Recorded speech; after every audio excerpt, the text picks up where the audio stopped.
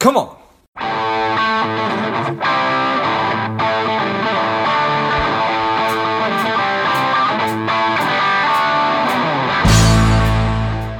Spending too much time on social? Is your daily screen time over 2 hours? Are you a little bit overweight? Not saving enough money? If any or all of these are familiar, Strive could be for you. The Strive 2-week online bootcamp will help you to detox your mind, body, and money, getting you on your way to a happier, healthier, wealthier, and more confident life.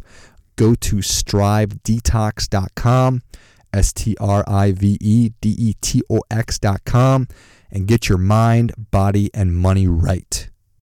Evan, you grab that side, I'll grab this side, and we will stretch this dollar. Are you ready?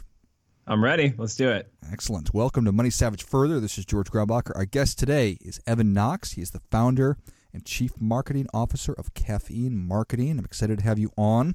Evan, tell us a little bit about your personal life, some more about your work, and why you do what you do. Well, I run a marketing agency in Atlanta called Caffeine Marketing. We help make marketing profitable for small companies that are doing less than $25 million a year in annual revenue. I grew up here in Atlanta. After I graduated high school, I lived overseas for a little bit, and then eventually kind of circled back to the United States, went to Colorado, Charlotte, and back down to Atlanta. I'm married, got an 8-month-old. I love helping small business owners. And in addition to my role at Caffeine, I'm also a partner and serve as the CMO of a few other companies, which is super fun. But yeah, it's kind of all marketing and helping grow companies.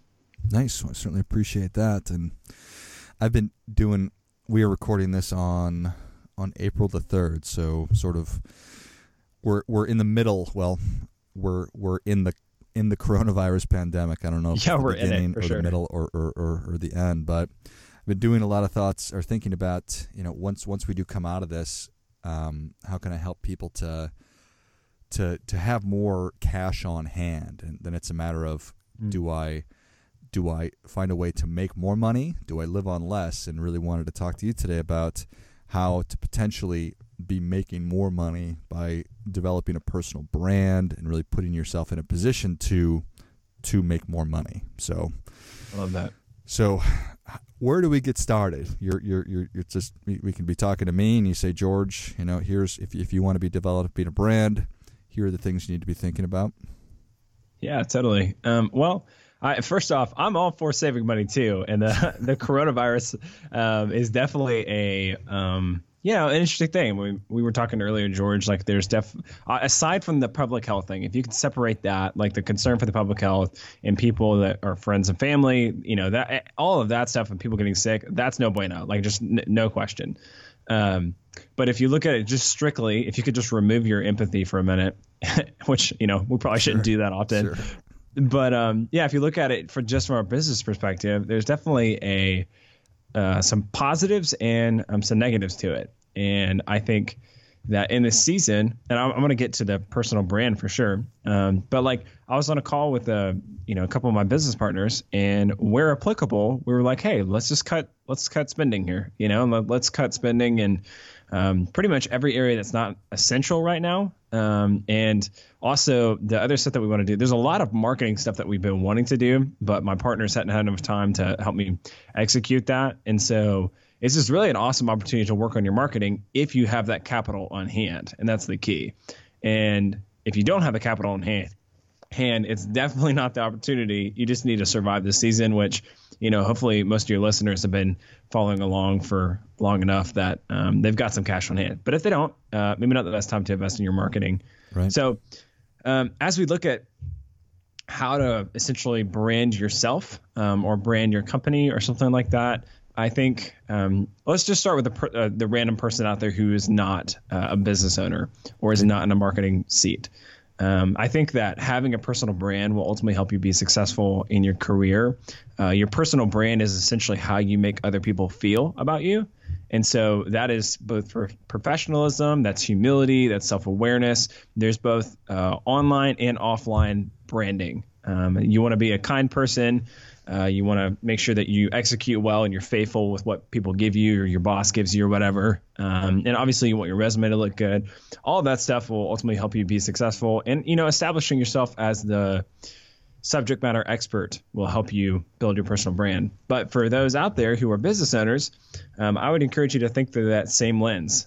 Your brand is essentially how people feel about you.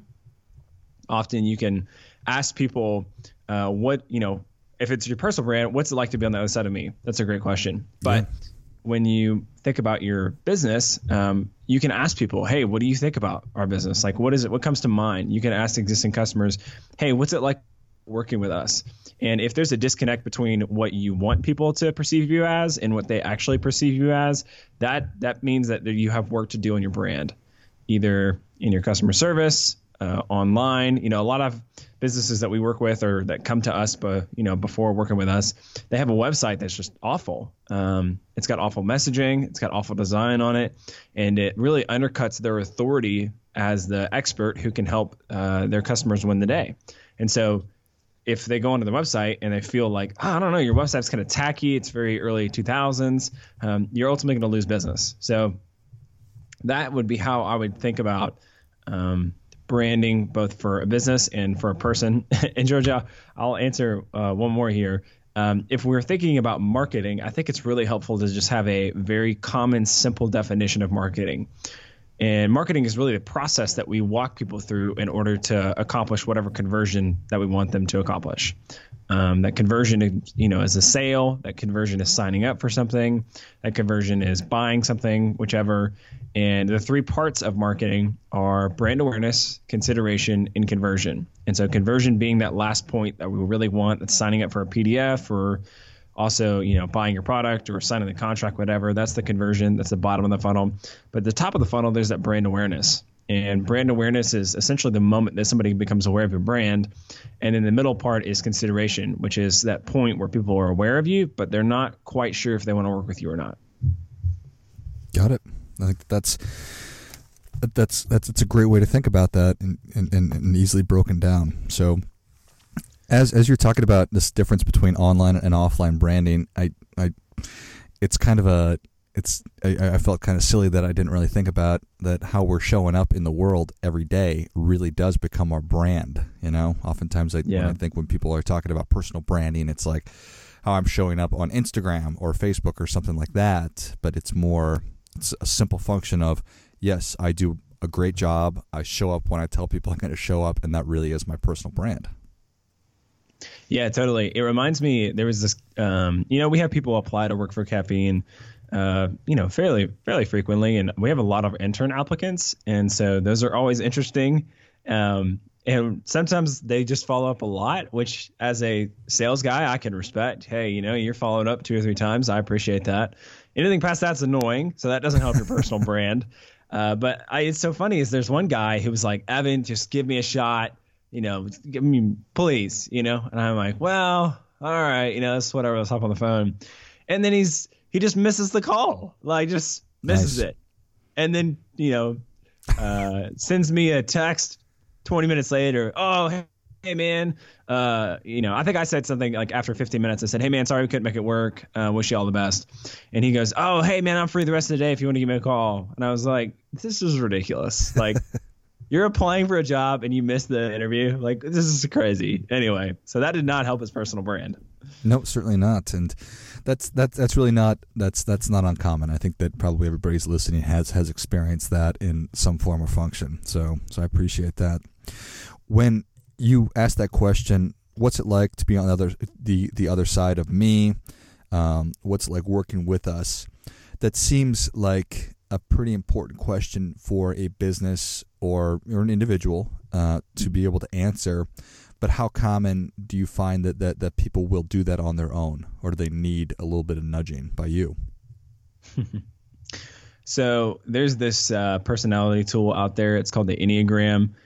Some people think that it's a bunch of garbage. I'm kind of somewhere in the middle between thinking it's pretty good and it's garbage. But basically, there's these 9 points, and you're generally one version of the 9 points on this Enneagram personality type. It's just like a DISC profile or something like that. But mine's the Enneagram 8, and the 8 is called the Challenger. So I I hardly ever struggle to like tell somebody, something that's on my mind. So I don't personally have a problem with being like, hey, by the way, like what you're saying or whatever is not coming across the way that you want it to, or whatever that may be.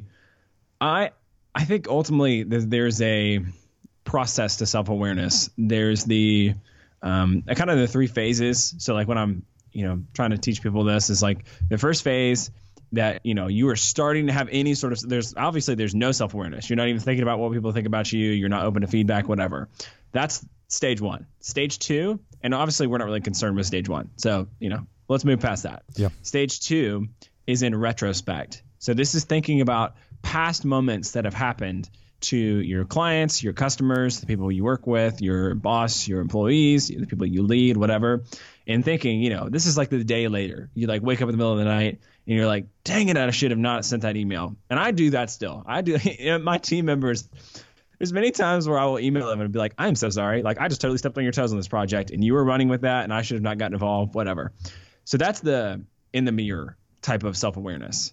And then there's the right after it happens. So the stage three of self-awareness is, so stage one, not even trying. Stage two is looking in the mirror. Stage three is the looking right after it happens. So let's say we were talking and I said something and I realized that, your facial cues, while they might be misleading, if you've ever read Malcolm Gladwell's book, Talking to Strangers, often facial cues are not as accurate as we think they are. But if you read someone's facial cues and you think, oh, that didn't go over so well or whichever, and it's almost real time. It's not quite real time, but it's almost real time. It's right after the fact. That's stage three. You're thinking, all right, how did that person feel? Oh man, they look kind of upset, or man, they were like sad about that, or whatever. That's the stage three. And then finally, stage four is real time. So as I'm thinking, as I'm doing something, I'm trying to think about what's this person on the other side of me going to feel, both for my clients and also for the people that work with me, and hopefully for my family, because that's probably where it matters most. Got it. So I think that's probably a great framework for really, if one were listening and saying, okay, what really is my personal brand, to really dive into your self-awareness and understand how people are responding, how you are impacting those around you. Is that fair? Absolutely. Yeah, I'd say so. And I think for companies, a great framework might, that you could try to apply that as well to your clients or customers or whichever. But a great question that I heard asked one time was, what expectations did you have that you didn't feel like were being met? Or what did you expect to be a part of this? So when people buy your product or service, you could interview them afterwards and say, and you have to be really courageous to do this, honestly, and say, hey, help me understand what you didn't like about this product or service, or what could have we done better about this? And often that's even hard for me to ask. And because it's scary. It's like, oh my gosh, maybe they'll cancel the contract or whichever. And sometimes you don't find it out till later. But I'd rather know the negative feedback now so that I can mitigate that and ultimately keep them as a client longer. Yeah, probably theoretically speaking, if you were in some kind of a meeting with the other party, like during that meeting, you would probably want to ask them at the end, hey, what expectations did you have that I didn't meet? And that's even more challenging. So, but to your point, you would rather know that so that, you are not dropping the ball anywhere. Yep, 100%. All right. So I think that this is all excellent. Really figuring out how it is that you are interested in showing up and being perceived, understanding what your impact, what kind of wake you have as you're going through your daily life. So I think that that's probably great sort of foundational work. From there, how do you counsel or coach businesses to then, or people who are maybe selling a product online, or they developed a course, something like that, to begin marketing? So if you really understand the framework that we talked about earlier with the brand awareness, consideration, and conversion, you can then decide what tools or systems and processes you want to put in place in order to move people through that marketing funnel. The people who are not going to be successful at marketing, especially in the long term, are the ones who don't understand that framework or they just overlook it, and they want to try the right tools. They're always looking online. They're trying to figure out. And honestly, entrepreneurs we're the worst culprits of this, because sometimes entrepreneurs just throw things on the wall hoping something sticks, and that is never a great way to be successful in the long term. But if you can understand brand awareness, consideration, conversion, you can then use that as a framework to decide what tools that you need to put in place, because then it no longer becomes a conversation of, oh, I heard Facebook ads are working really well right now, or, oh, YouTube advertising, or, hey, we need to be on social media. None of that becomes the primary decision-making process. It is all secondary to that framework. And then ultimately that framework will help you decide, hey, do we have adequate advertising campaigns in place that are making sure that people are aware of our company and they're aware of our website? And if you're doing that and you're communicating your message very clearly, then ultimately you're going to have enough people in the queue of the brand awareness thing. But you may not have any ways to follow up with customers who are not quite ready to work with you, but are curious about your product. And a great way to do that is to have some sort of like lead generating PDF on your website. So if you go to Caffeine Marketing, caffeine.marketing, we have one on our website. It's basically 5 ways to build a winning sales funnel. And so what that'll do, is people will fill out that, their name and their email, and then they will get that free PDF. That is a way for me now to follow up with people who are not quite ready to work with caffeine marketing, but are interested in marketing services. So now I can then email these people for the next coming months until they're ready to work with caffeine. And then ultimately that's going to move them towards the point of conversion, which is them signing a contract or deciding to work with caffeine in some form or fashion. Got it. I appreciate that. So getting people to the site is certainly, that's no easy feat. But then once they're there, if you don't have some kind of a mechanism in place to find the folks who they are in that consideration phase, if you don't have anything there to grab them and their attention and email address to be able to follow up with, well, then they're just off to the next website. So is email still a powerful and effective way to stay in touch? I'd say absolutely. It's very personal, and people still check it. I think there was, when social media started becoming a thing, I feel like everybody was like, man, email's going away, email's dead. And it never really died. And if anything, I feel like the spam filters became stronger, and emails that actually are helping people became more effective. So like if you're just sending spam, that's, both technical spam, like legal spam, and then also stuff that just feels like spam. That's not technically spam, but it feels like spam. For all intents and purposes, that's not effective.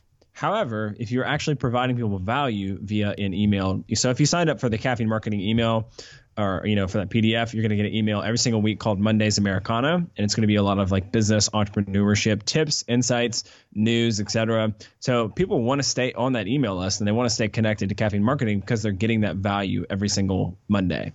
And so I would say email is definitely not dead. But something that I would point out about the brand awareness part of advertising is that you have to know, and this surprises me, is that so many business owners and entrepreneurs do not know how much margin that they have in their product or how much they can afford to acquire a customer for.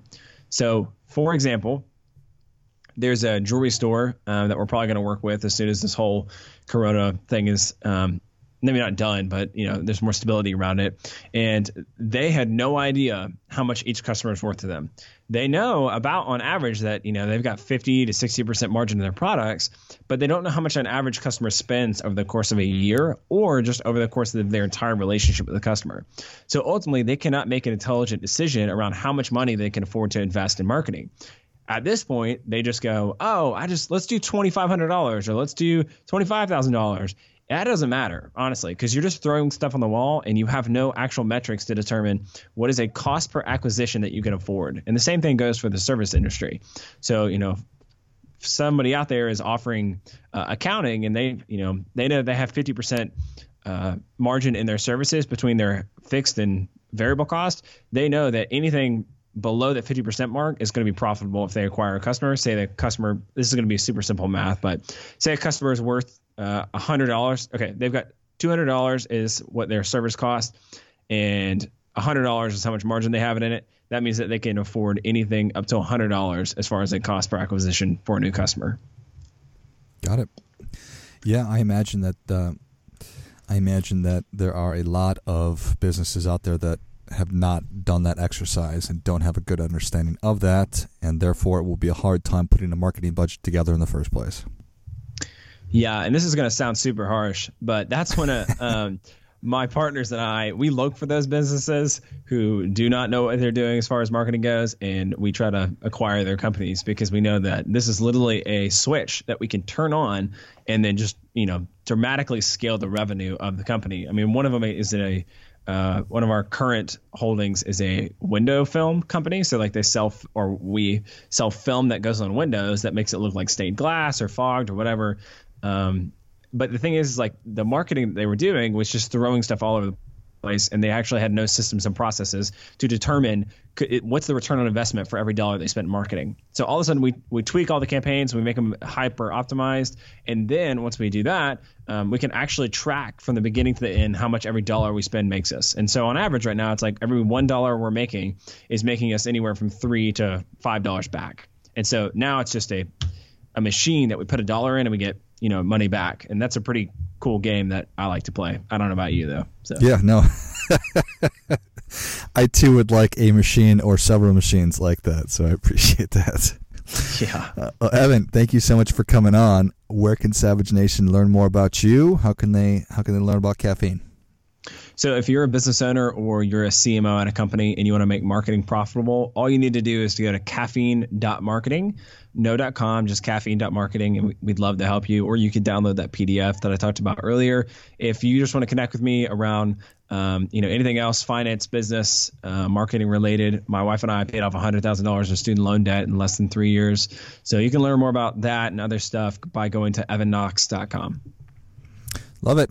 Well, Savage Nation, if you enjoyed this as much as I did, show Evan your appreciation and share today's show with a friend who also appreciates good ideas. Go to caffeine.marketing as well as evanknox.com.